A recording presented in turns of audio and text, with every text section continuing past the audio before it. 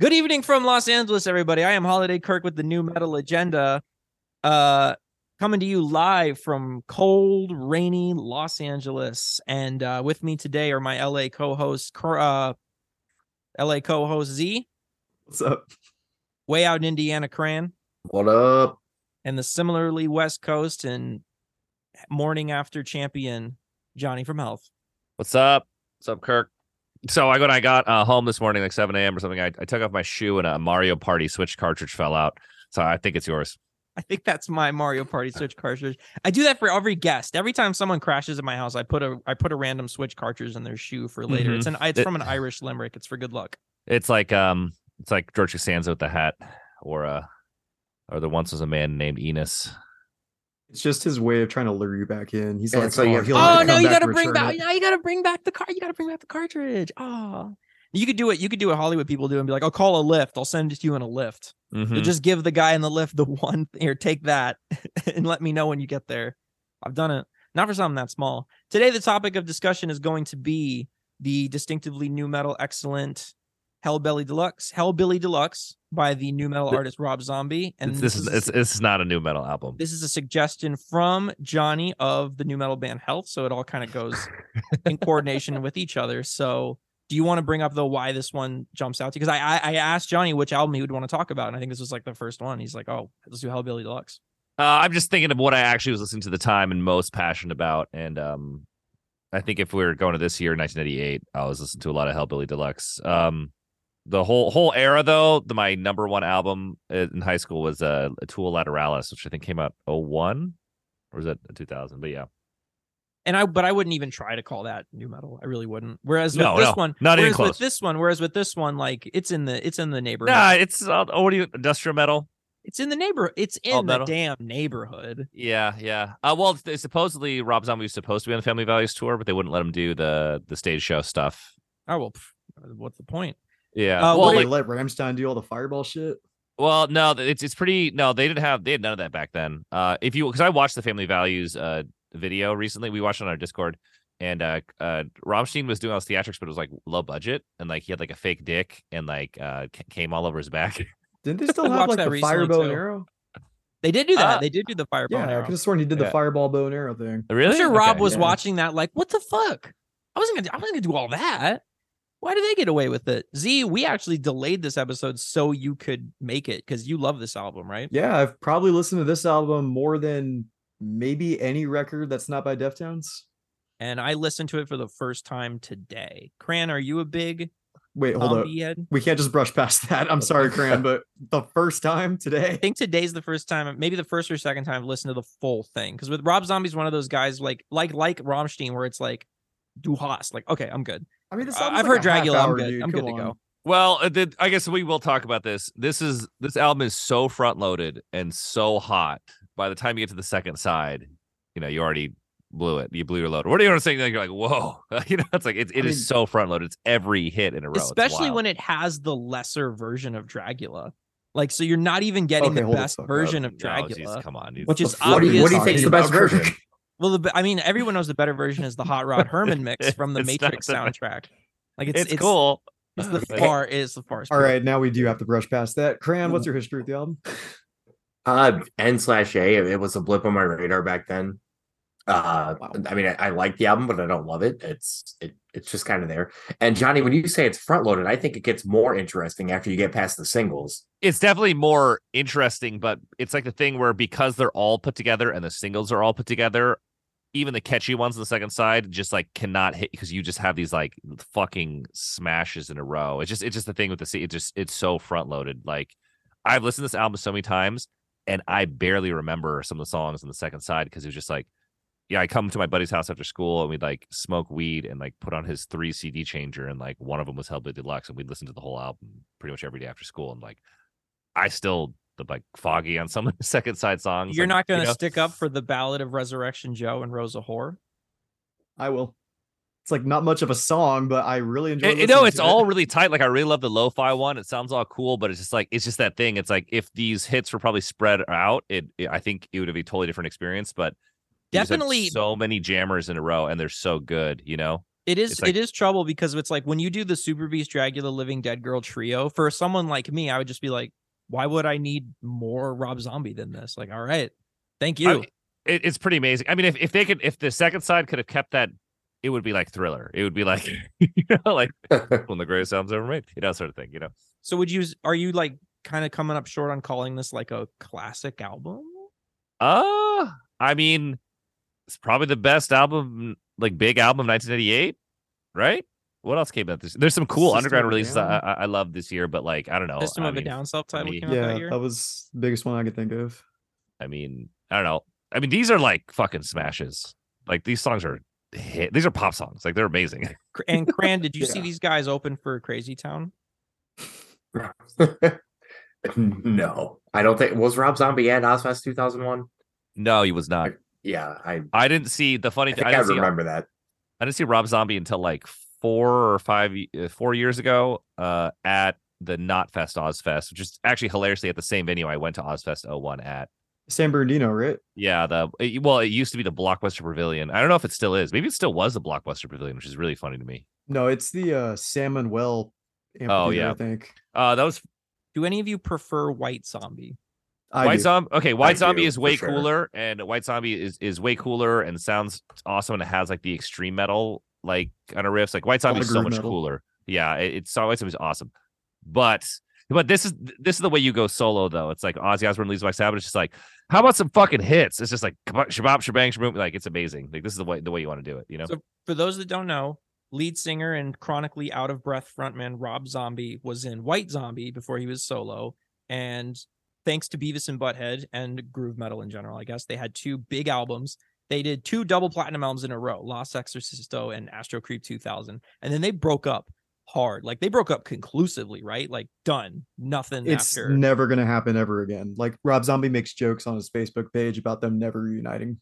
Yeah, so they broke up conclusively, and Rob Zombie, basically when it was time for Rob Zombie to do the pivot to a solo career, I think to me it sounds like he just listened to More Human Than Human and was like, let's just do this times 10.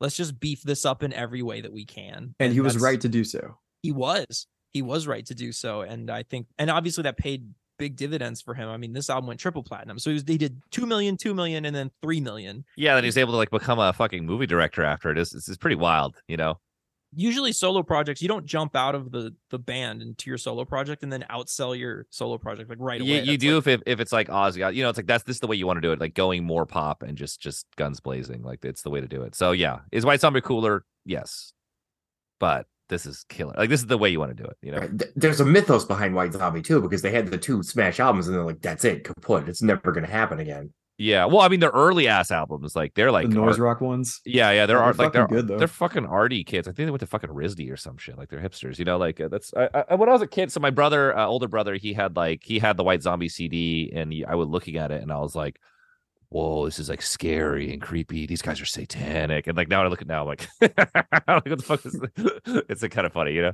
But And then at you the watch time, the I was Thunderkiss terrified. 65 video and you're like, drugs. Yeah, I actually, I never watched MTV, so like I never saw any of these videos for anything. You can look it up now. There's a website Yeah. called you YouTube.com. can look it up now. I did watch. What I like about YouTube is like there's all these bands. I was like, I wonder what it was like to see him live, and I did look up White Zombie, and there was that thing. It's like he is out of breath, like he can't get through. It's this thick thing, and everyone's like, oh, it's just yeah. Well, it's because he's running around and he's like, oh, don't devil, and I'm like, damn, because it's really hard to do that. Like you gotta chill because it's so hard to sing like that. But when you watch Rob Zombie later, I watched some stuff from '98. Like he's just chilling and he's got all this crazy crap on stage. With Rob Zombie, I'm always thinking of this quote that it's an extraordinarily record producer dude ass quote to think of, like the A&R that signed Static X at Warner Brothers was like, you know what? The girls can shake their asses and the boys can mosh. They got everything you'd want, which is just the most 1999 ass thing a record guy, an A&R could say. Everything you could want. But that is important to me to like explain the appeal and how weirdly big bands like Static X, Rammstein, and Rob Zombie are. Also for context of that, shake ass is like back then. This is like unthinkable now. Like that music would have been played in a strip club. you know. And That's it's not unthinkable now. You will It never still hear a is. rock unless you're in like Portland or Jumbo's Clown Room, which No, is a Los strip Angeles, club. But like, motherfucker. They got that out here. when have you heard any Or Chicago rock Heights, sound? Illinois. I have never like heard Motley Crue in a strip club. I'm like anything that's not like I've never heard a rock song in a strip club my entire adult life. You know, the first time I heard "Lying from You" by Linkin Park was at a strip club. really? Okay. Yeah. I mean, maybe it's different in the country, but like What? I've really never heard. What kind of heard no daytime rock music in shift strip clubs. ass pick is that? This is at 1 a.m. at my bachelor party. So So it was your playlist. This was like you. You were like, I always see bitches get freaky to this one, man. We're doing Meteora deep cuts.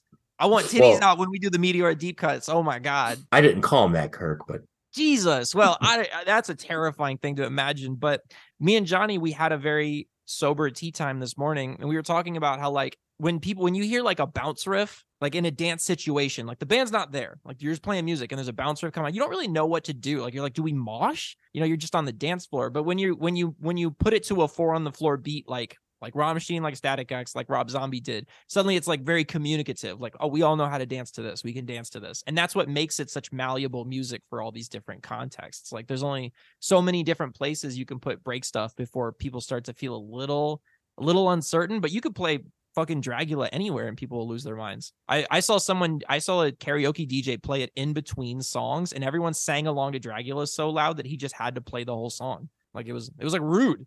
It's great. That is why that's why those bands sort of like it's like how Rammstein tours stadiums and you're like, how the fuck are they in stadiums right now? And it's just because they have more malleable music, the more versatile. No, Rammstein is something special. It's yeah. With that level of production, I saw it. I went to the most recent run, and for me, this is my personal Coliseum? theory. Coliseum. Yeah, I was there too. I got hooked up. I was in that in the fire pit. No, the place with the fucking buffet. Oh no shit! The box. Exactly. I got free tickets, so I'm like kind of far, but I did have a buffet and an open bar, so I was pretty pumped. But it was the thing. I was sort of like big shows. Let's be honest, suck. Like, going to a stadium show sucks. Going to an arena show kind of sucks. Like the Forum's great, but like any show over X thousand people for the audience kind of blows. And Rammstein like weirdly know that, and it's all like tailored that way, where it's like, all right, we're gonna blow up as much shit as possible, but we're gonna make you wait 2 hours before you get any of it. Like they're just like here's a little bit of fire. And you're like, everyone's like kind of bored. You're like, is this supposed to be the greatest show on earth? And then like 5 minutes until the end of the set before the encore, they just fucking turn it on. You're like, oh my God. It's like orgasmic, you know, like people are just like, holy shit. And if you set that much fire, it's literally crazy. It's like every time they turn that thing on, what is that, like 20 grand? Like it's fucking madness. Yeah, I can't even imagine how much fucking fuel it must have burned. Like, especially when they're throwing like the fireballs down zip lines and all that crazy shit. Like, must take like days nuts. of man hours. Setting a stroller on fire. And when they came back for the encore, they just turned everything on. I was like, Jesus Christ, you know. Yeah, it was like watching a fucking Doom level. It was pretty cool. Yeah. It's pretty fucking amazing. So it was just like, but what I love it is like the psychology of it. It's like I don't know if like they sort of developed it over time of like kept turning up the spectacle where they're just like, you know what, this is the way to do it. And like, so I think for like a more like, I don't want to say normie, but like the mainstream metal crowd or like rock crowd, they're gonna get this experience that's just so much better from a mega show, because most shows that big honestly suck ass, you know. Have you seen Rob? Yeah, I saw him at that Knotfest one. He's got the robot. It was fun as hell. He was not out of breath, saying all that stuff. John 5 on guitar. He had bell bottoms. Very interesting John 5 guitar solo at that show. Rob Zombie was doing something very clever in the sense that oh wait, sorry to interrupt. I don't know if you know that show. That was like right after there was like some shooting, some school shooting thing, and then the next band up. Yeah, and then Marilyn Manson had that quote. I thought you were going to bring up the fact that Marilyn Manson's mic stand was an assault rifle, and he was pretending to shoot the crowd up immediately out in the aftermath of that mass shooting in Texas. That's also why they had Fox News. That's also why they had the snipers ready on deck. Oh, they could have took him out. Missed opportunity. Yeah. It would have been easy too. He was in a wheelchair for that show. Yeah.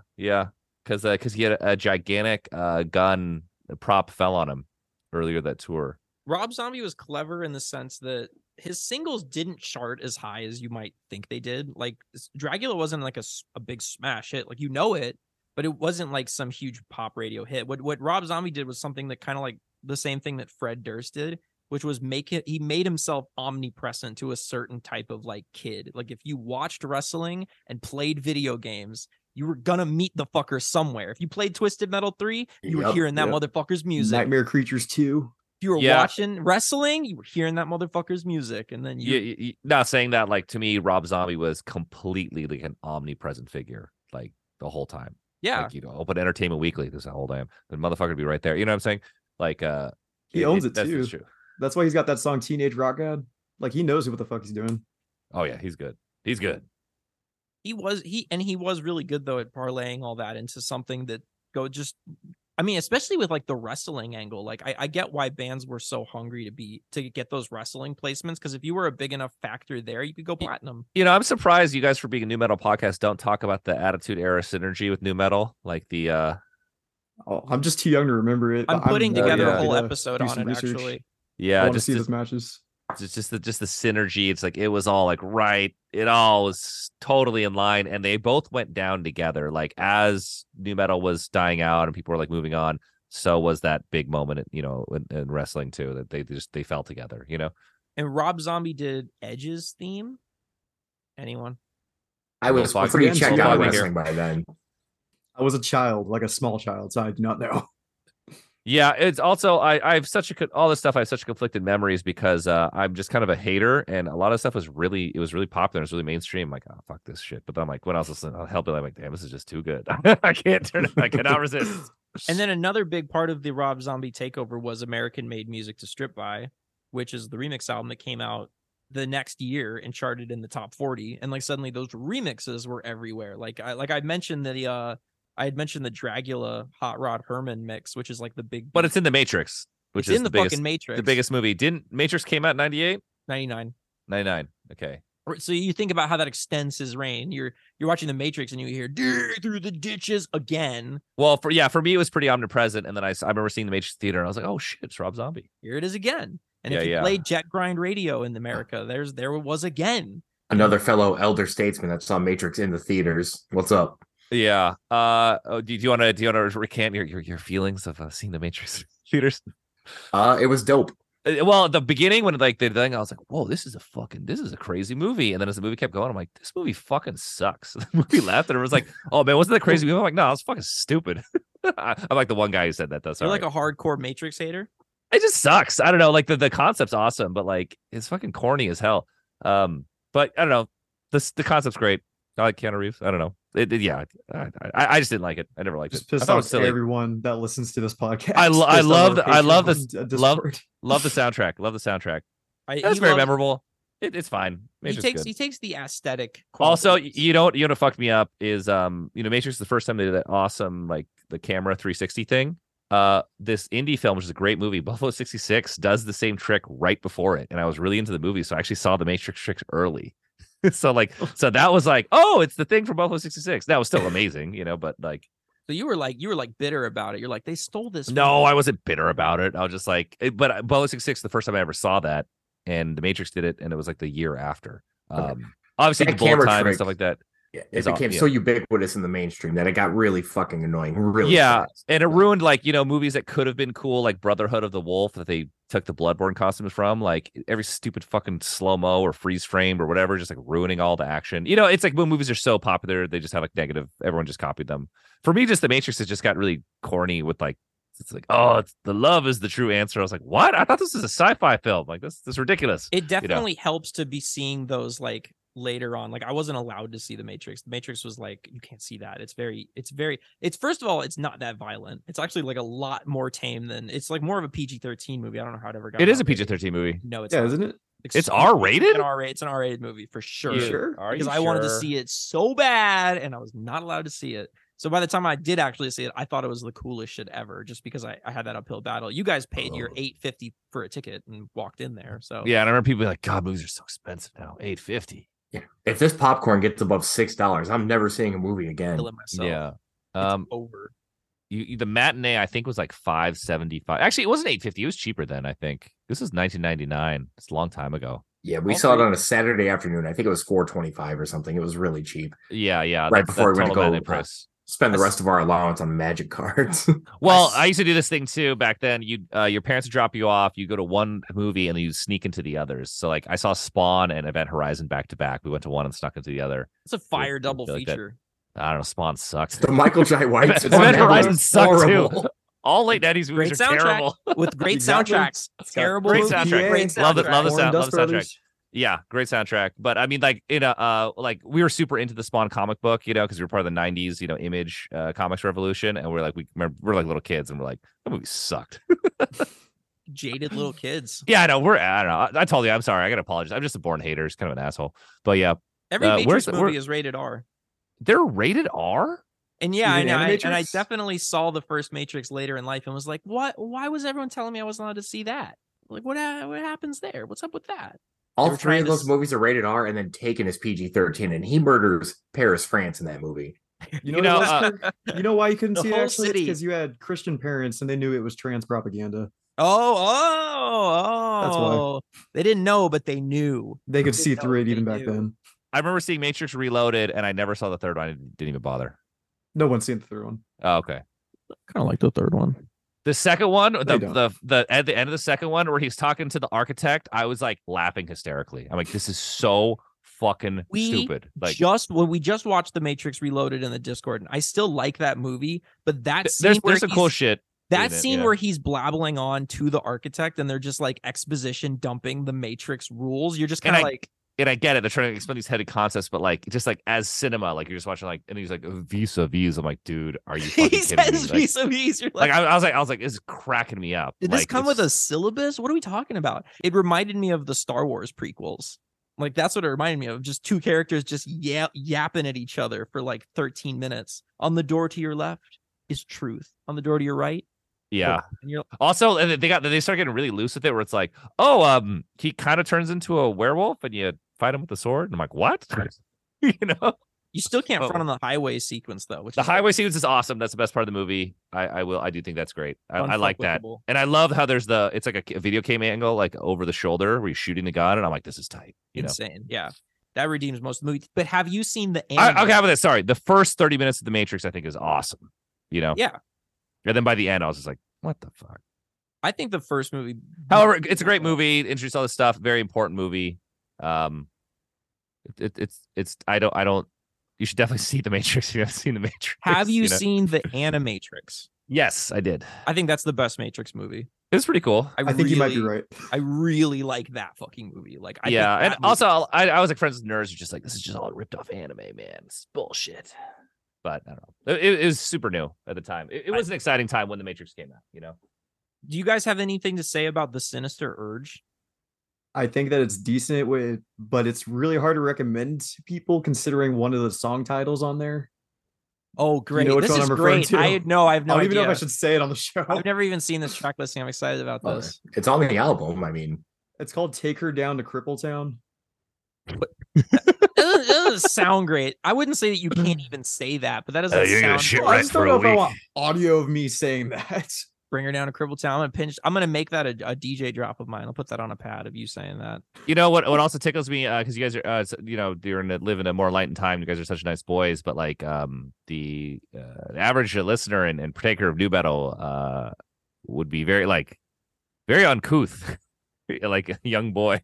Like so, like, what do you mean by that? Can you go on? Evolve that thought. Correct.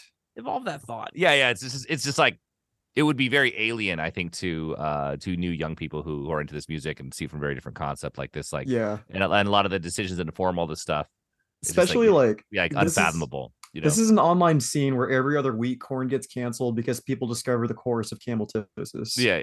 So it's kind of hard for me to recommend certain albums. That has never happened. Have you not seen people talk about that? That's never happened. There is a small yet dedicated online section that somebody will read the lyrics to 7 words and decide they're going to try to cancel Deftones on Reddit. That comes up. It happens about once every 6 months. That comes up every once in a while. Surprisingly, not his that cover comes up of every Wicked, once in a while. Which he says that way more. No, that comes up. People will be like, "Is this a song where Chino said the N-word?" And it's like, one of them. Yeah, he's one of 3. Yeah, I guess it is, isn't it?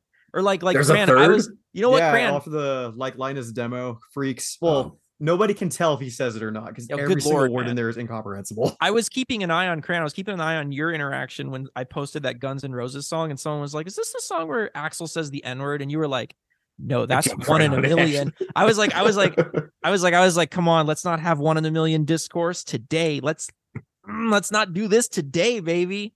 Have you heard the song 1 in a Million? Yes. Oh yeah. You think like things are a certain way now and they were a certain way then. The idea that a band could put that out and just kind of like get away with it is like, well, it was weirdly under the radar because it was always a thing where it's like, even, you know, we're talking like early 2000s, be like, have you heard that Guns N' Roses song 1 in a Million? You're like, yeah, I think so. It's like, do you remember the lyrics? And you're like, oh, you know what? That's a good point, because you wouldn't be able to just look it up on Spotify. Like, you'd have to go get the album. Do you guys want to stick up for, I mean, do you guys want to stick up for Educated Horses? Does that go in? No. Are we like out by this point? No, he comes back, but that album is in his like dead zone of he's just a director, not really focusing on the quality of his music. What's his comeback?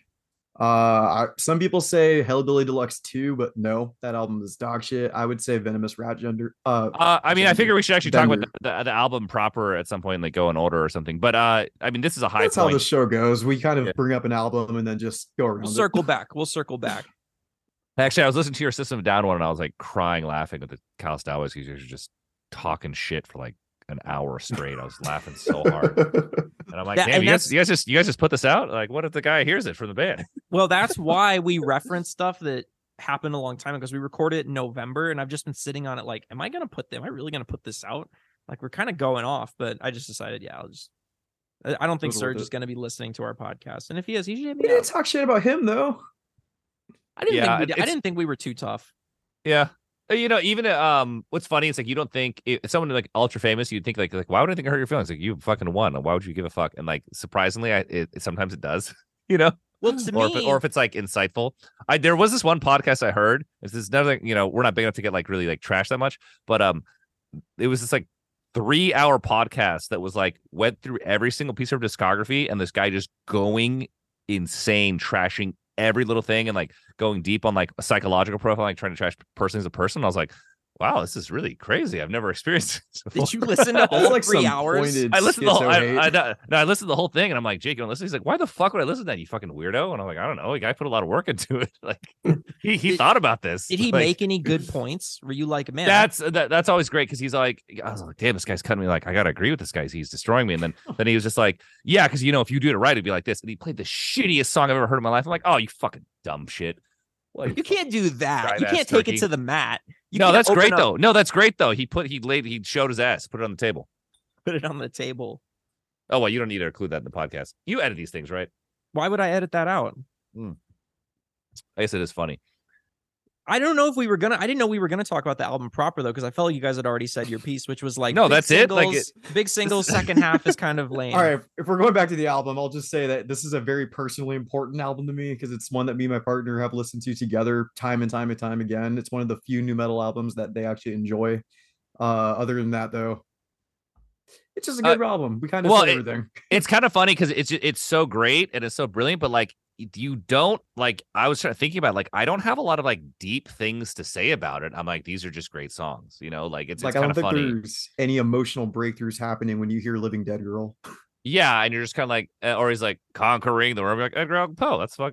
Like, you know, Dracula. Like, that's the monster code. Tight. Like, this is sick.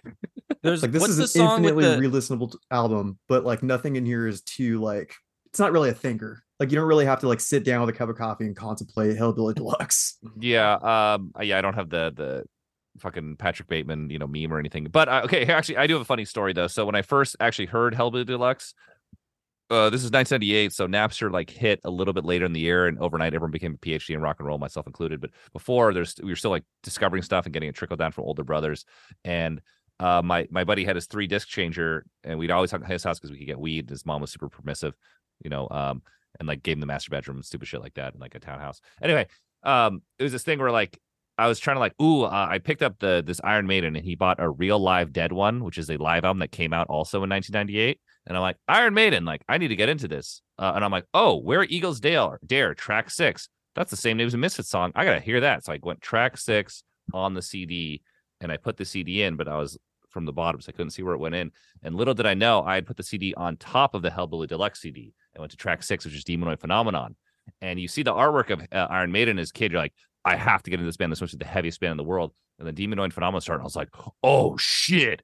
This is what Iron Maiden sounds like? Oh, yeah. And then it kept going, and I'm like, wait a second, something's wrong with this. This doesn't make any sense. I'm like, wait a second, I know who Iron Maiden is. I know fucking Red to the Hills. And then I had to like figure this out, and I opened the CD player and I pulled them apart, and I was like, oh, this is Rob Zombie, the White Zombie guy. And I'm like, this is fucking great. And that's how I started listening to Hellbilly Your Deluxe. life almost went in a 100% different direction. Like nothing about your life would be the same if you would actually listen to Iron Maiden on that day. No, I listen to Iron Maiden. I love Iron Maiden. But we listened to all these CDs. We only had a rotation of like 6 CDs. We heard the same ones every day. We'd come home after school to my buddy's house. We'd smoke like a 3-foot bong, and then we'd hit the CD changer, and we had Jimi Hendrix Greatest Hits, and Justice for All, Hellbilly Deluxe, that Real Live Dead one. I'm like running low here. We had like 2 more. That's good enough. And 2 more. You can leave it there. Yeah. The part in like I think it's Super Beast that has the big hey yeah, it's like the quadrillion multi-tracked yeahs, and it's like oh, this is like monster truck rally music. Like, this is my buddy in the scene, he made this crazy mixtape, and where he spliced together, it was Little John's yeah and then Rob Zombie's yeah, and it was like this mix, and he'd be like yeah yeah yeah, and it was like 28 minutes. It was unlistenable. Like, that's how you end up, I think, packing stadium. Was he doing stadiums for this? Like arenas, stadiums? That's just really crazy to me when you think about the old days. There's like bands that have like radio hits that sell millions of records, and their actual live show would be so much smaller, or it's like comparatively to like, you know, X smaller artists, but like a super famous song. So like stuff that, and that's the thing too, like going back to Knotfest, Ozfest, thinking it was so big. It's like, I think the capacity was like 25K or 40K, and that was like at the height of new metal, you know, whereas like other festivals are like in the 80,000, 100,000 range, or 50,000. It's just really weird how you think about stuff back then, you know? Well, I mean, what I'm thinking about is like, there's a difference between a band. It's like you said, how some bands don't have the live show that you think they would. Whereas with an album like this, the songs just sound like they have to be played out of stadium PAs. Yeah, and it's awesome. And when you go to, do you guys ever been to Universal Horror Nights? I have not. It is just, it's just Rob Zombie. You go there, and they're playing Dragula and songs of that era, and they have strippers, and everyone has like the fucking red and black like thigh highs and fucking hats and Jack Skellington Hot Topic shit, and it's like in fire, and it's great. It's fucking amazing. Where is this? Just saying that strippers don't strip to Rob Zombie. Come on. Well, like this is like they're doing the thing that it's like, hey, this is our Halloween. What I love is like, okay, so Halloween, you guys like go to Honda haunted houses. So like the cheap ones, not Scary Farm, but it's like teenagers and it's kind of low budget. The magic of going to Universal Horror Nights is it's all high budget, and everyone there is an out of work actor, or they hire strippers.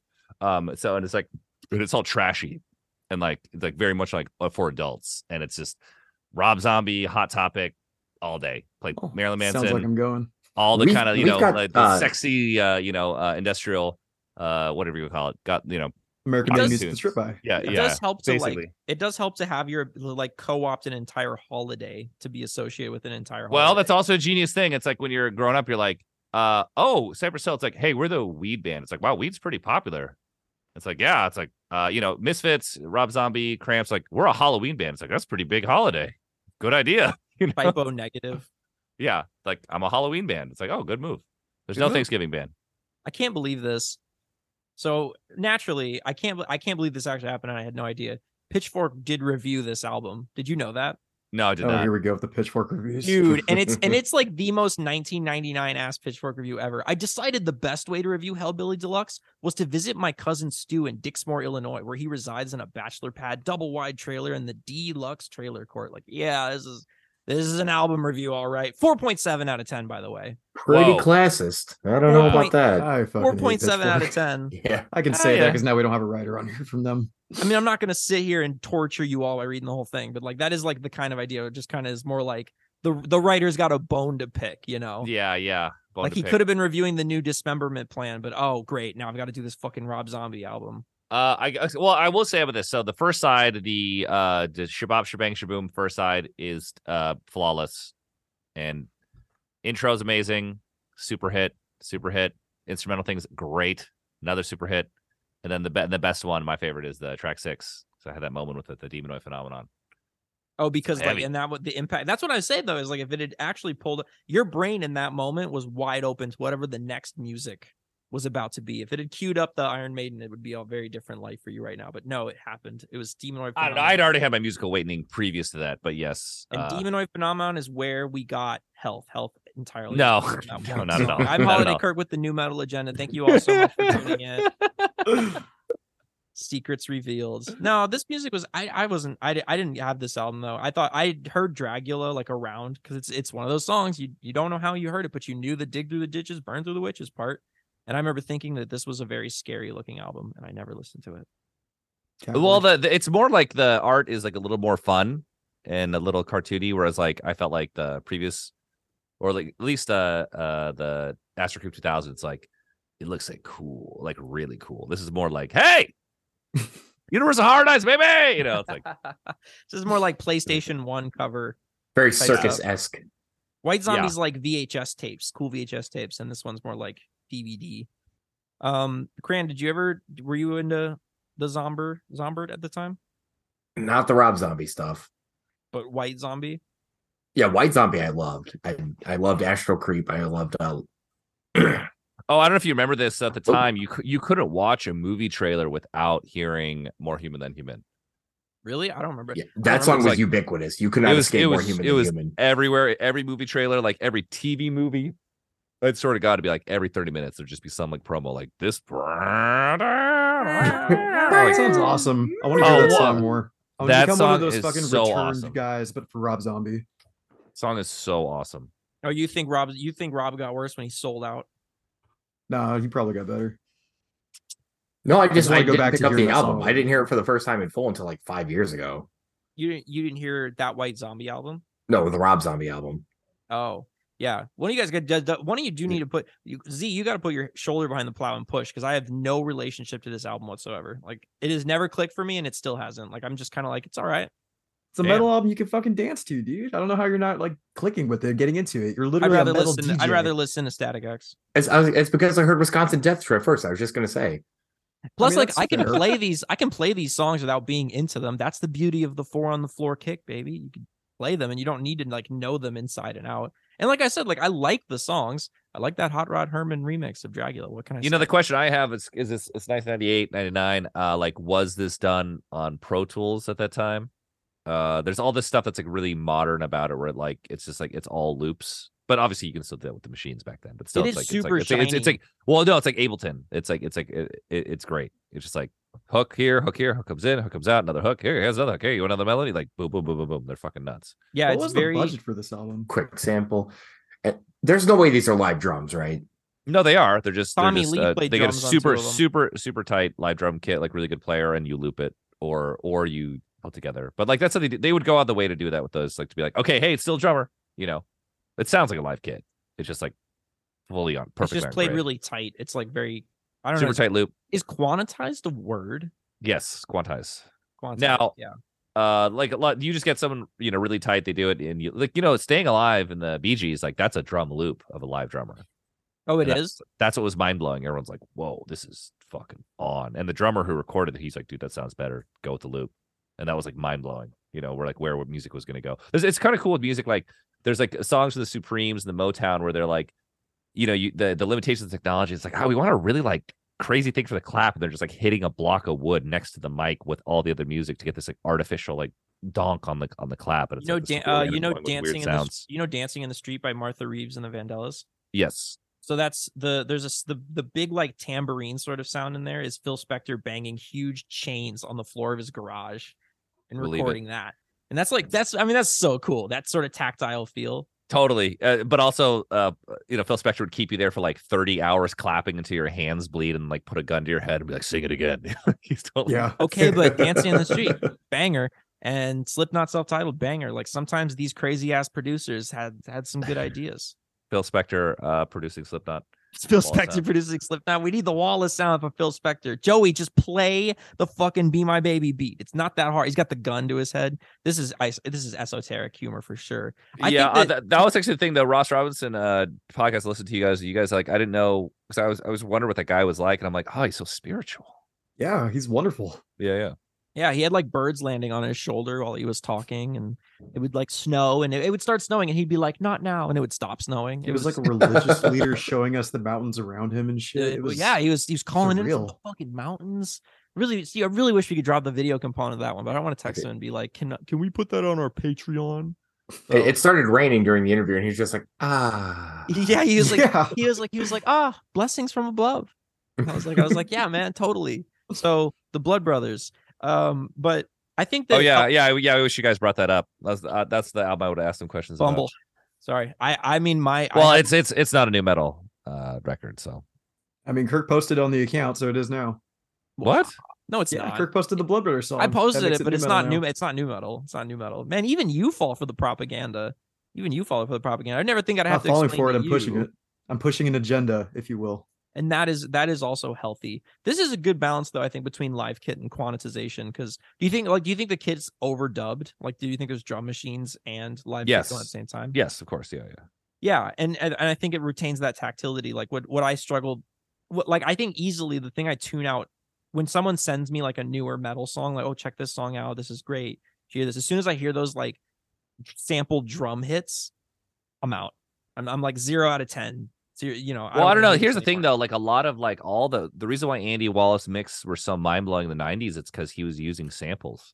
He was just triggering them analog. Like if you listen to the isolated drum track from Nirvana, there's a moment on In Bloom where like the drum sample like mistriggers and it fucks up. You just can't tell in the context of the song. We listen to it solo, like because it's like it's hitting off like a piece of rack gear audio thing, and people didn't know, and so just like, how the fuck does it sound like this? And it's like there's fucking samples. But I mean, like when I'm talking about like the modern metalcore drum sound, yes. So the modern metal is like, this is the thing too. It's like with so much modern metal, like it is electronic music. Like the level of insano production like that's going on, and like the ultra, like they'll do stuff where they slow it down, like get each chug might grow perfect. Like it is electronic music. I loathe that shit. Either there is no live drummer at all, or they made it sound like there's no live drummer. And I mean, I don't know, whatever works. I mean, you're making an album. It's not real, you know. There's a new interesting thing. What I found, like they're producing like weird rock bands more electronically, where it's like really artificial how they're pushing, but it's still just guitar based drums. I listened to like this post punk thing the other day that people like, and it's like I thought it was like electronic instruments because it sounded so natural, and you listen closely, it's like it's just a rock band just mixed really fucked up, you know, in a really like weird way you couldn't produce live. do you guys use? Yeah, Oompst. I think it was Model Actress. does Health use live drums? Yeah, we recorded some in Ross Robinson's studio the other day. We have a drummer. Proud of him. Them. But we have but everything, there's nothing that's not being touched by fucking 80 plugins on my computer in the band, you know, like we're very much in the Rob Zombie school that we're making this thing, making this whatever piece of music. It's not representative of like four guys in a room. Our old stuff's like that. What's your number one choice out of the 3 singles? Super Beast, Dragula, or Living Dead Girl? Super Beast. That is the one. Living Dead Girl took me a long time to like. At the time, I was like, this is fucking silly. And then I'm just like, all right, this is great. Does anyone want to like? What about you guys, Kran? Z? Super Beast. Like Hey, it's because of especially Twisted live. Metal. Free. Oh man, we got When you best see it buddies live, over here. everyone in the crowd goes the fuck off for Super Beast. It's so tight, dude. I I got literally cannot wait to say, hey, fond memories of shooting missiles out of an ice cream truck to that song. So. There we go. Now we're talking a real Rob Zombie memory right there. Twisted Metal did not like. There's no like new Twisted. Like people don't like it. Didn't continue. It was just Car like combat in that moment. Yeah. Did they do anything after I Black? want them to bring it back so bad. I what's Twisted Metal was just a man with 2 giant wheels. That Axel. was the PS3 one. Yeah, Oh, no, that was PS2. Yeah. He was Yeah, around that- for PS1. The first one had Axel. Oh yeah, and Twisted Metal 2, I think, was when he debuted. Actually, was he Yeah, in the first one? I don't know. I was just so amused that it was just a guy with wheels. It was really funny to me. Does anyone want to try to claim that American-made music to strip by is better than Hellbilly Deluxe? No. I'll say it's better than Reanimation if we're just talking about remix albums. I gotta say remix albums are terrible with the exception of my band's remix albums for the most part. I can't think of like a great. The Perfect Drug remixes. That album is really, really good. Yeah. What about I the remember- Block Party Silent Alarm remix album? What about that Limp Bizkit remix album, New Old Songs? I kind of like that. I kind of like that album. You don't sit down and like go cover to cover with it, but I do appreciate some of the songs on there. It's got some weird fucking cuts in there too. It's got that Neptune's remix of Nookie. Okay, but what I really respect though, as someone that does all these DJ events now, is that I respect any remix that keeps the vocals the way they were, so people can still sing along to it. Because if you get too creative with the vocals and suddenly no one knows how to sing along to the song, then no one's having any fun. But when you drop the Neptune's remix of Nookie, it's in the exact same order, and everyone can fuck with it still. So what you're saying is you're not a big fan of 100 Gex and what they've done to Linkin Park. Oh my God, I fucking like their remix of One Step Closer more than the original some days. Like I fucking love the 100 Gex remix of One Step Closer. I think that's like super next level to me. All right. I would have let them do a whole reanimation too. I think that shit is incredible. You don't? Collision Course 2. Collision Course 2. Fuck yeah. 100 links. 10,000 links. I had a fun. This is a funny old memory. You guys have me access. I was in a Warehouse Music and sometime in the 90s or something, and there was the Bush remix album. And you could Jesus. and you could check it out on the CD player. I bet that's really bad. Phenomenal. I was like, wow, this is fucking terrible. Where you put the headphones on it. Well, was it like 4 songs or like 45 seconds of each song from the album? No. The CD was in a player, and you just like hit it, and you could just listen to the whole thing. Okay, all right. It was so you're talking about there's a Virgin Megastore in Chicago where it was just snippets, but from every song in the album. So you got the first 45 seconds, and then it would fade out. You're referring to Deconstructed, right? Yes. 65 minutes. Well, yeah. Why? Of the Yin. Because that's what everything Zen needed to be. 7 minutes long. That's what we were missing out of everything Zen was a 7-minute mix. Although but it's also a thing too, like the remix thing with like the remix like it's probably going to be a comp. Like it's a hard road, you know.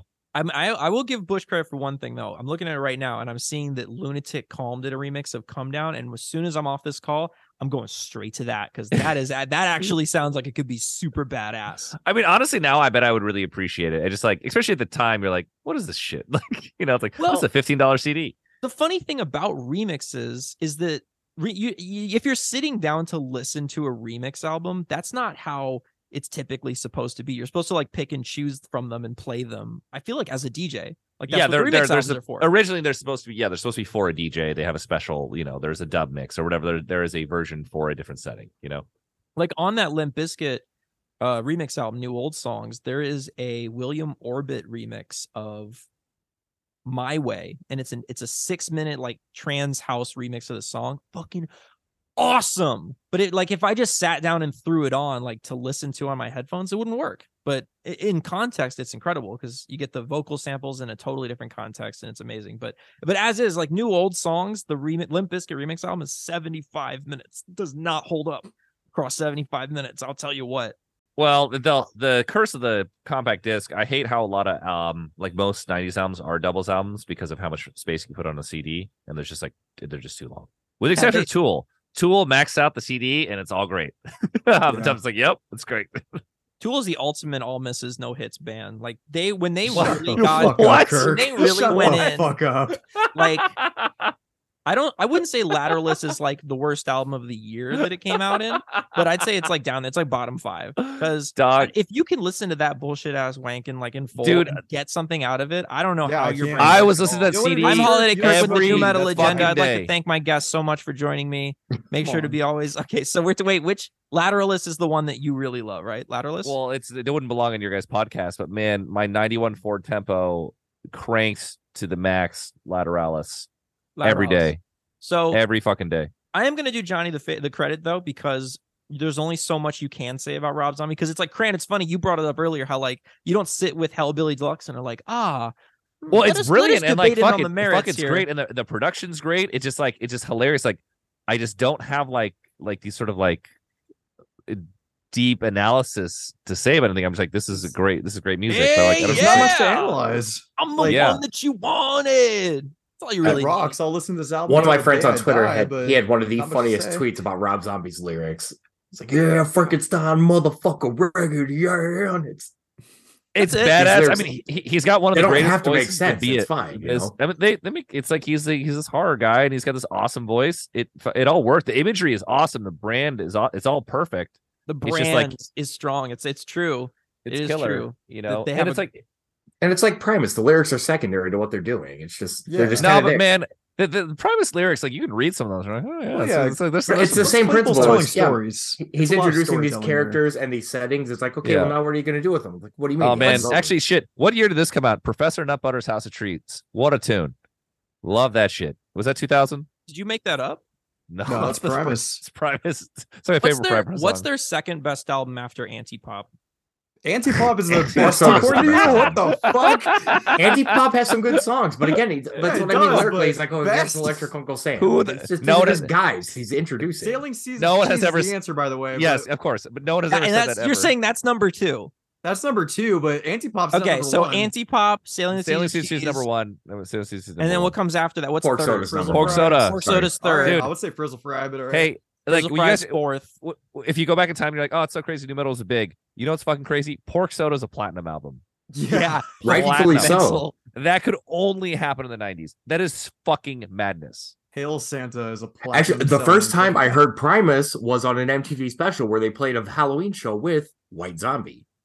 Yeah, looking back, Full circle. everything is so much weirder than even at the time. Like new metal at the time, I'm like, this is ridiculous. This is weird. Like I thought it was weird at the time. It is so much weirder looking back, but nothing is even stranger. I'm like, yeah, that's a platinum selling band. I'm like, I that's even awesome. think even think Follow the Leader going 6 platinum is super weird. That album is weird. Like we But take it's it for really granted. poppy though. There's a lot of like melodies and just stuff that like earworms. That's not that album can get stuck in your head. It's yes, makes sense to absolutely me. no, 100% agreed. But I still think as far as albums that go 5 platinum and then continue to sell, I think it's a weird fucking album to do that much. Even weirder, Kirk, the Freak on a Leash video is the reason TRL had to institute a limit on how many times a video could be number 1. And it was the first, and as anyone that would know, it was the first TRL video not by the Backstreet Boys or NSYNC. So and that's why every music video budget for them after that was like started at $500,000 and only went up from there. Do we have any allegiances to Rob Zombie's films? Yeah, House of a Thousand Corpses rocks. And that's the only one I've seen. Anyone else want to step up to the plate? I like this Halloween remake, the first one. I gotta see it. I've seen all of like the actual Halloween films aside from Halloween 3 season of they- the Witch. So I really gotta see Kind the of like his zombie one. music. If you're expecting, or if you're going into it expecting a great film, you're going to be let down. It kind of is what it is, and you have to enjoy it as you're watching it. Anyone seen? Did not care for the Devil's Rejects. What about the Lords of Salem? Yeah, no way. I'll tell. I put on. He did the Monsters remake recently, and I put it on because my kids were like, "Oh, that looks fun," and I was like, "Okay." And we're like 10 minutes in, and like, "Dad, can we turn this off?" Oh, that's disappointing to hear. Wait, that's a kids movie? It's PG. It's very PG, slapsticky, just like the show was. It's a Yeah, I mean the show's not dark or adult by any means. It's a 60s family comedy. He did arrive. I think he was early to the realization that like he wasn't did he direct music videos?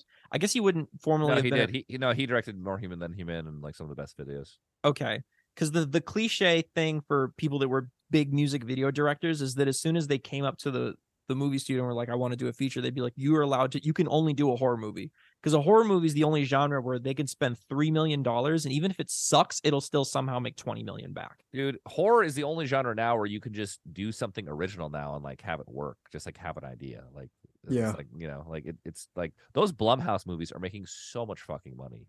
Like even the guy that directed the music video, Samuel Bayer, who did Smells Like Teen Spirit, among other music videos, his like only movie is like not the Halloween remake. God damn it. I don't like this guy at all, so I really hate that I even have to look this up. Kirk, you told me you didn't like movies. This is actually a weird story. So last night, Kirk revealed he'd never seen Clockwork Orange or 2001. What You haven't time? seen 2001? You know what? What Kirk, I time, le- I what left- time I le- was it when that I happened? left Kirk behind you. Oh, you grabbed it. I left $10 on that thing for you to rent 2001. You fucking and like read a book. Stupid ass. It was like 3 a.m. and read he's a like, book, he's like, you illiterate he's son like, of a bitch. he's like, Yeah. he's like, how have you not? He's like, how have you not seen 2001? You will rent the fucking movie. Watch these movies. He made me watch the first 15 minutes of Clockwork Orange, which were incredible, by the way. Oh no, you're Really good. good. This guy was like, oh, it's like a movie. Oh, do they references The Simpsons? Oh, Now, Kirk, whatever you do, don't just tell him you like 2001 and spend that $10 on wine. Don't do it. Well, I'll get the movie off of Soulseek and spend the $10 on wine, and then I'll enjoy it more. You know, Probably on a streaming service. You can take that 10 and you can buy yourself a nice bottle of wine or an okay bottle of wine. okay, bottle of wine, $10. Get an Actually, Apothic Red, something nice. If you go to Trader Joe's, that $10 goes real far. You can get a great bottle of wine for $10. At least have $2 Chuck. Lateralis, and this is your favorite new metal album? Not new metal. So Lateralis, your favorites? It's a wine album. It is such a wine album. Now this is a wine album right here. This is the closest I've ever gotten into getting into a Tool album. I think I can look at Enema. like, what about Enema? You don't like Enema? Tool. Listen, man, Tool One is of my a favorite band. records of all time. I mean, it's fucking brilliant. You have that. Enema's a top 5 album for me. You have that moment when you're like 13 or 14 or 15 where one of those bands can get to you and sink their hooks into you for the rest of your life. Dog, Tool you were playing did me not like hit the me. most obscure like drop riff bands last night, and you're like, I can't really get into this. Yeah, because it's like 3 minutes and 30 seconds. Is you tell me like you just sit down right here, you listen to The Patient. Listen to The Patient. How long? 7 minutes. Oh God. Well, Enema is more economical. Or fuck it, go back, go to Undertow. Like those are Yeah. almost. I think they're all 4/4. Like Sober, Prison Sex, all those songs are sober. Okay, how about sober? times. Does sober move you? It's got to move you. Does it bring a fucking really? I like Goddamn, tear running down my face. the only Tool song I like is Stinkfist because it has a big chorus. I like the big. It's got like a really big chorus. They got big choruses. Yeah. Yeah. Also, those pipes. I heard every Tool album for the first time when they put them on streaming. So that would have been like 2018, 2019. Man, you Somewhere continue around there. you continue to amaze me, Kirk. Kirk kept dropping these weird truth bombs where I was like, what the fuck? Yeah, Johnny was really spending a lot of time making me feel cool and also super lame. It was really healthy. It was like an exfoliating scrub for my ego. Yeah. I too am a full-time hater, Johnny, and I don't care for Tool one bit. What? What the Cran, fuck? They do Cran. nothing for me. All right, Why no can't can hear- John be on this episode? He'll back me Cran, up. thank you No, so no, much. you hear this. I'm spinning into my computer chair right now. It's John Rosenthal's rolling over in his grave. rolling. You know, if I was dead, I'd just be fucking a tornado. John's hair just grew another 3 inches. Yeah. Just knowing this is happening without him. Not John. John John other Rosenthal. John. Or Yeah, we- Ron Josenthal, as you introduced him on his first episode. That's because his Twitter ad is Ron of Josenthal. So I don't want to hear it. But anyway, Lateralis. Come Wow. the fuck on. Wow. Wow. Lateralis is the worst Rob Zombie album. For fucking You know sure. what? Yeah, it is. It's a bad Rob Zombie album. And I No think they groove, should- can't dance to it. And I think they need to make that 4-minute mix of Schism, and then they would do it with me. Get Chris Lord Alge in there Hey, to remix talk that about crazy times. That song was on the fucking radio. It's the #1 on Spotify. It's absurd.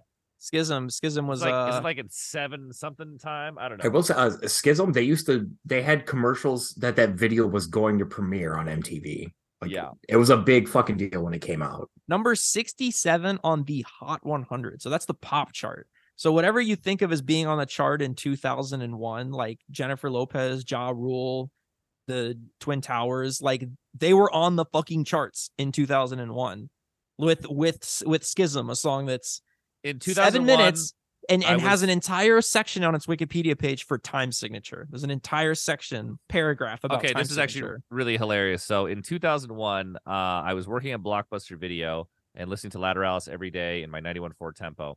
And in my class after the 9/11 attacks, our teacher made us we all had to make our own 9/11 music video tribute out of footage that he gave us, and we had to put our own song. And I put a fucking Tool song. Johnny, I need you to send that to me as soon as we get off And this call. It's the song late Johnny, late I in the need album you to send where me it's, the official Johnny Health 9/11 AMV featuring Prison Sex by Tool. I need you to send it to me. no, it wasn't Prison Parents Sex. are off the call. No, I use the emotion. It's late. It's late in Lateralis. The song where it's like, "Watch the weather change." And it's like cool ass bass.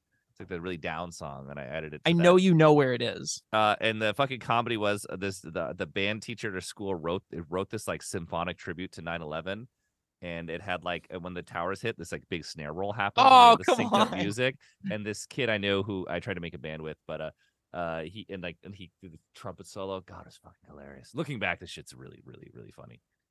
Have you I mean, seen the Dragon Ball Z Linkin Park 9/11 Memorial AMV? No. Oh my Send me god, that. that's a masterpiece. It's incredible. It's a song. You got to post that one again, Kirk. I feel like How many I posted episodes it. in a row is this that we ended up talking about 9/11? It's the kind of the All of 'em. fulcrum moment for all of heavy music. Not for me, because my fucking stupid ass teacher, we just like, it was happening live. Everyone's like glued to the TV screen. Our teacher just turns off the TV. He's like, nah, not doing that. We're doing math. And we just hear people screaming in the other shit. in the other classrooms. And like I go to like meet the kids. I'm like, what's going on? They're like, oh, dude, it's fucking crazy. And like I just didn't see it. Johnny, 9/11's happening out there. We gotta go. Honey, No, it's just honey, like my this class. is going on right now. Kids were Literally, running like- around in the yard. Yeah, throwing, it was just throwing it was just balls. madness, and it was just like my class. She's just like, nah, we're not doing that today. Missed the whole thing. We'll have 9/11 tomorrow. Yeah. 9/11 tomorrow. Fucking Johnny's talking hilarious. about like it was the Super Bowl. He was like missed it, man. Hey, no. I've this like this track record of like missing like major events in real time, like that January 6th thing. I was like crazy hungover. I slept until like 7 p.m. Same. You were supposed to be that was there. all right. He on was that day as he was well. in DC. He was supposed to be there. He was in DC. Yeah, I slept Him through. Him So and just the Graham. him and Ariel Pink split a room. They were bunking together. Oh no, we were booked to play, man. they were booked to play January 6th. John And, from Iced Earth on guitar. and he, But, yeah, like, Ariel and- Pink, the You guy know, from King I at wake 10. up and there's like 800 texts, and I'm like, whoa, what? Like, Yeah, Johnny, Everyone I don't was know how like, old you are, "Where's-" Johnny, but when I was in 7th grade, we had a teacher wheel a TV in for the OJ verdict. So I did not miss that. No, once again, I fucking missed this. I'm in class with my teacher, and then I just hear kids screaming, and then kids are just running out of class. They just left class early and running around and doing cartwheels and screaming and partying. this was And the math teacher again. Nope, we're not doing that. Yeah, and Lock then I the was just door. like- and we're like, what's going on? Everyone's like, oh, it's the OJ verdict. I'm like, every fucking major, like, if the JFK assassination happened, I'd probably be like, I don't know, like clean a chicken coop or some bullshit. Like 1960. What? Who died? Who died? What happened? Oh, it's one small step for what? Oh, god damn. I was in the One bathroom. small step for you to finish vacuuming these rugs. Yeah, totally. Like every time. Tool. Yeah, no. Perfect circle. I'd take a perfect circle over Tool, and I don't even like a perfect circle. You're At least they insane. made the hollow. At least Libras, they made the though. hollow. Man, okay, we're going through memory lane, man. I had to go to these SAT prep courses. I had that first perfect circle in my headphones. On my And this is- I didn't even have Discman. I had a fucking cassette tape. Do you see what I mean though? This is what I'm talking about when I especially with a band like Tool. Like your relationship to Tool is you were doing overnights at Blockbuster, working on your AMV for your 9/11 class, and like listening Tool like morning, Was noon, it and 300 night. level 9/11? And like my experience was logging onto Pitchfork and seeing that Tool had put all their albums up on streaming and being like, oh, okay, well, I guess I'll listen to this now. Like they just don't compare. There's no comparison. Like they don't have a place in my heart because of that. It missed me. It missed me. I mean, yeah. So, I mean, certain bands you have to hear in a certain window. Like you have to hear Black Flag within a certain age range, or it's too late. You know, like there's Heard certain them when I bands was like that. 3 for the first time. Well, okay, that's real. That's really ahead of the curve. But like, you know, there's Yeah. certain bands if you hear at the right time, they're life changing, and if you miss the window, it's not going to work. You know. Oh, and you know what? When the window was open for me, I saw Lateralis get a 1.9 from Brent It got- DiCrenzo on Pitchfork. Which is why I fucking Got a hate 1 point. Pitchfork. That's Oh, what man, that's that was fucking my funny. window. Is I was like, let me look up this band. Oh, the my worst my thing ever. favorite thing ever is the thing Pitchfork did recently. They're like, rescored. I and thought they're that was like- I thought that was fun. I thought that No, was it's- fun. that gives me so much. I'm like, dude, you got to stand by it. You know, like it's basically like Rolling Stone panned every Led Zeppelin album. They should just stuck by it. It's like, listen, we hated it. It's like, okay, this is what you thought. Like, just you know, have some conviction. Like that one cracks me up. They're like, actually, the Fragile's really good. Or they're like, Interpol, not as good as we thought. As good as we thought. Yeah, it's, don't know. I thought crappier it was- now. It's I like, thought it what was the a kind fuck? of I Like, thought it was just kind of a cute article that everyone took way too seriously. And I these don't know, guys over here, was- by the I way, was crying laughing. at that these one. guys over here, by the way, they'll give me a lot of shit for obsessing over this website. Don't even get Johnny started. Well, if you took the young Johnny, like you know, when Get Color got a 7.4, I wanted to put like a gun in my mouth. You know? like, and, like, Pitchfork kind of made. Would you? Is it totally not fair to say Pitchfork made Health? well, yeah, no, we saw ourselves a Pitchfork band. That was the entire economy. Like it was all Pitchfork, and I love the guys there. They did us so much favors, man. They put us on their things. Like I got, you know, Ryan Schreiber, all those guys. Great times with all those guys. But like, man, you lived and died by that sword, and you just be sweating bullets. You know, it's all you thought about. So it shows you at times of change. Where like, you know, when Volume 4 got a 3.4, I literally would have jumped out a window back then. And when that happened in like 2019, I was like, that's tight. You know. And you know what? By their metric, it's still like twice as good as Lateralis. So yeah. it's still like that's the funniest thing. If you take like albums that have got these crazy outside scores and put them next to like classic albums, you're like, oh, this is ridiculous. They'll be like Sgt. Pepper. It's like 8.5. 7. It's all right. It's all right. We'll give that one a 10, but who's counting? Yeah, Tool, nope. Rob Zombie, no. And that's really the struggle with this episode. Is it's like I know that for a lot of these, I kind of have to get behind him and push the plow, but with this one, it's like I don't. Yeah, Kirk, you're an enigma wrapped inside a burrito. You said some shit last night that I spit my drink out, and I'm trying to remember what you said, but recording stopped. No, okay, sorry, never mind. All right, never mind. Sorry, we'll keep it going. Okay, What Kirk, did what did you think fucking of Full of say? Hell last night? What the hell did I say? I What are you feel like that's a talking band that about? is so far outside of your wheelhouse. I didn't see them. I was recording a Jesus. podcast with you chumps because they were on at 7:30. Played really early. 1720 loves doing that. They love having their band start at like 7 p.m. Maybe because it's a weekday show or something, but they've been doing it early the whole time. I thought it was weird because like when the other show I invited you to, the Salvatore Ganacci, he went on at fucking like 12:30 a.m. Yeah. No, dude, he went on at lunchtime. That's when he went on. He took the stage at lunch. Yeah, appreciate both of those though. I mean, I guess that just about wraps it up then for Rob Zombie. And I feel like we haven't actually talked about the record at all, so I feel weird. But Yeah, that's how the show because goes. Yeah. I do all the fucking talking and I don't know anything about this album. I've heard it twice. I heard it. Man, how? What? Yeah, I don't Because understand how that fucking happened. I wasn't working at Blockbuster making 9/11 AMVs, listening to Rob Zombie day in and day out. This was not. Well, neither was I. I was listening to Satellite by POD, and I think that album sucks. Like that was my Man. album when you guys were into all this stuff. I was hitting a 3-foot bong of the shittiest Mexican weed we'd buy. You could buy an ounce for $65, and we'd buy one a month, and we'd hide it at my house, and we'd pick the seeds for like an hour and a half. And we'd smoke a 3-foot bong, and then we'd hit that 3 CD changer. Yeah, and we'd get a good mix of 3 CDs, and Hellbilly Deluxe is pretty often in there. yeah, and you're in love. You'd probably be in love with those albums for the rest of your life. 1998, I still think all I was listening to was Evil Empire, front to back, 14 times a day, every day. So I mean, that shit rips. But What if Rob Zombie is just a better soundtrack for things happening than the music itself? no, those are pop songs, dog.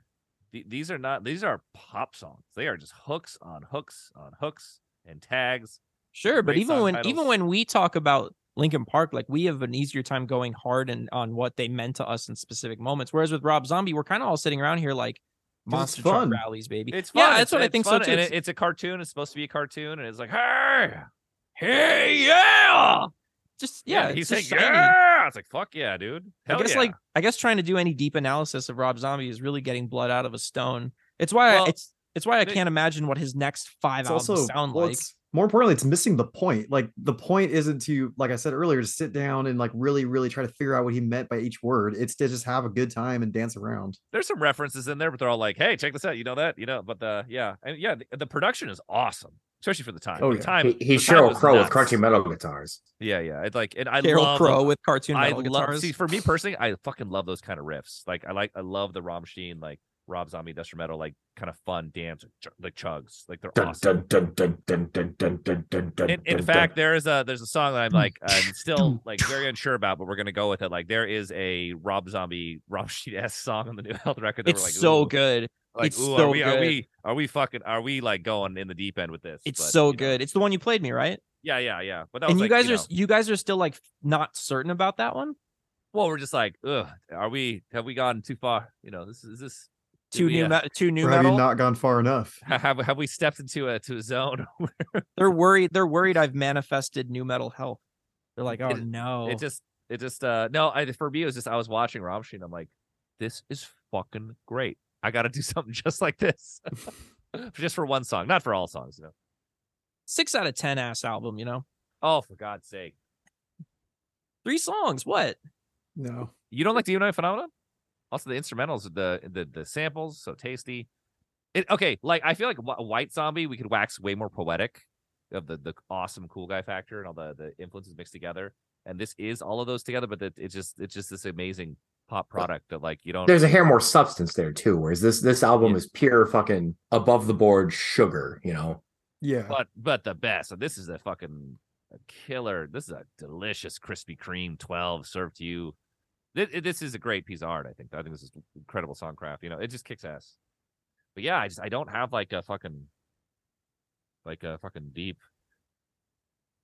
analysis or like my take on this is when he says Dracula, he he's really talking about Middle Eastern tensions. This is really what Dracula comes from. Oh, the Frankenstein, and it's like it's not like that. How long would the Lateralis episode have been? Oh man, I could talk about that shit forever. So can I. Yeah. Like that's Kirk. I think the reason you don't like Tool is because you don't like weed. I didn't say Like, I I don't think like. there's a direct I didn't say correlation. I did not say I don't like Tool. Like they're not my kind of band, but I can respect a lot of the music that they made. So much of my fucking genre wouldn't exist without Tool. Like they're really important to nu metal. I think at the time too, the sort of the mindset is like Tool and was sort of occupied this like sort of a Radiohead or like like God status to people doing this The people nu that metal wore music the stuff. same hoodie to school every single day and never washed their hair. Like that was Tool. Like Tool is if you were like super obsessed with Tool in high school, it really put you in a certain strata of like social. That's me. I was obsessed with Tool. Yeah, I had a t-shirt and before now the you're a school. fucking millionaire, so I guess it worked out for you. Well, it didn't work out for me, I guess. So You're on this podcast? yeah, I'm a millionaire from all this new metal agenda money. Well, I ain't even that. I ain't even Kirk, that. didn't I talk to you about this last night? Talk about what? You guys, do not stop. Kirk's just, I'm listening to his podcast. Kirk's like, yeah, I'm just so broke. And my dad's having to send me some money. I'm like, shut the fuck up. Like, do not say that on podcasts. Like, always project an image of success no matter what. It's bad for your fans, You did chew me out, but I do think having you chew me out on a podcast episode will really like implant it. No, don't do that. Because then you have to listen to it again. Yeah. No, don't have this inside baseball Yeah. shit on there. I'll leave Speaking this of in. things you're not going to leave in. Yeah. Come on, you got fans here and they love you. I'll leave It's a this great in. community, man. I'll make this the preview. I'll make this the preview clip. Oh, This will be the Jesus. preview clip that goes on the Twitter page. Preview clip that's not left in the episode. Everyone hears this on Twitter and it doesn't get it in the real thing. I'm Hellbilly Kirk with a new metal agenda. Thank you guys all so much for joining. Thank you for our guests for joining us, and everyone have a great night.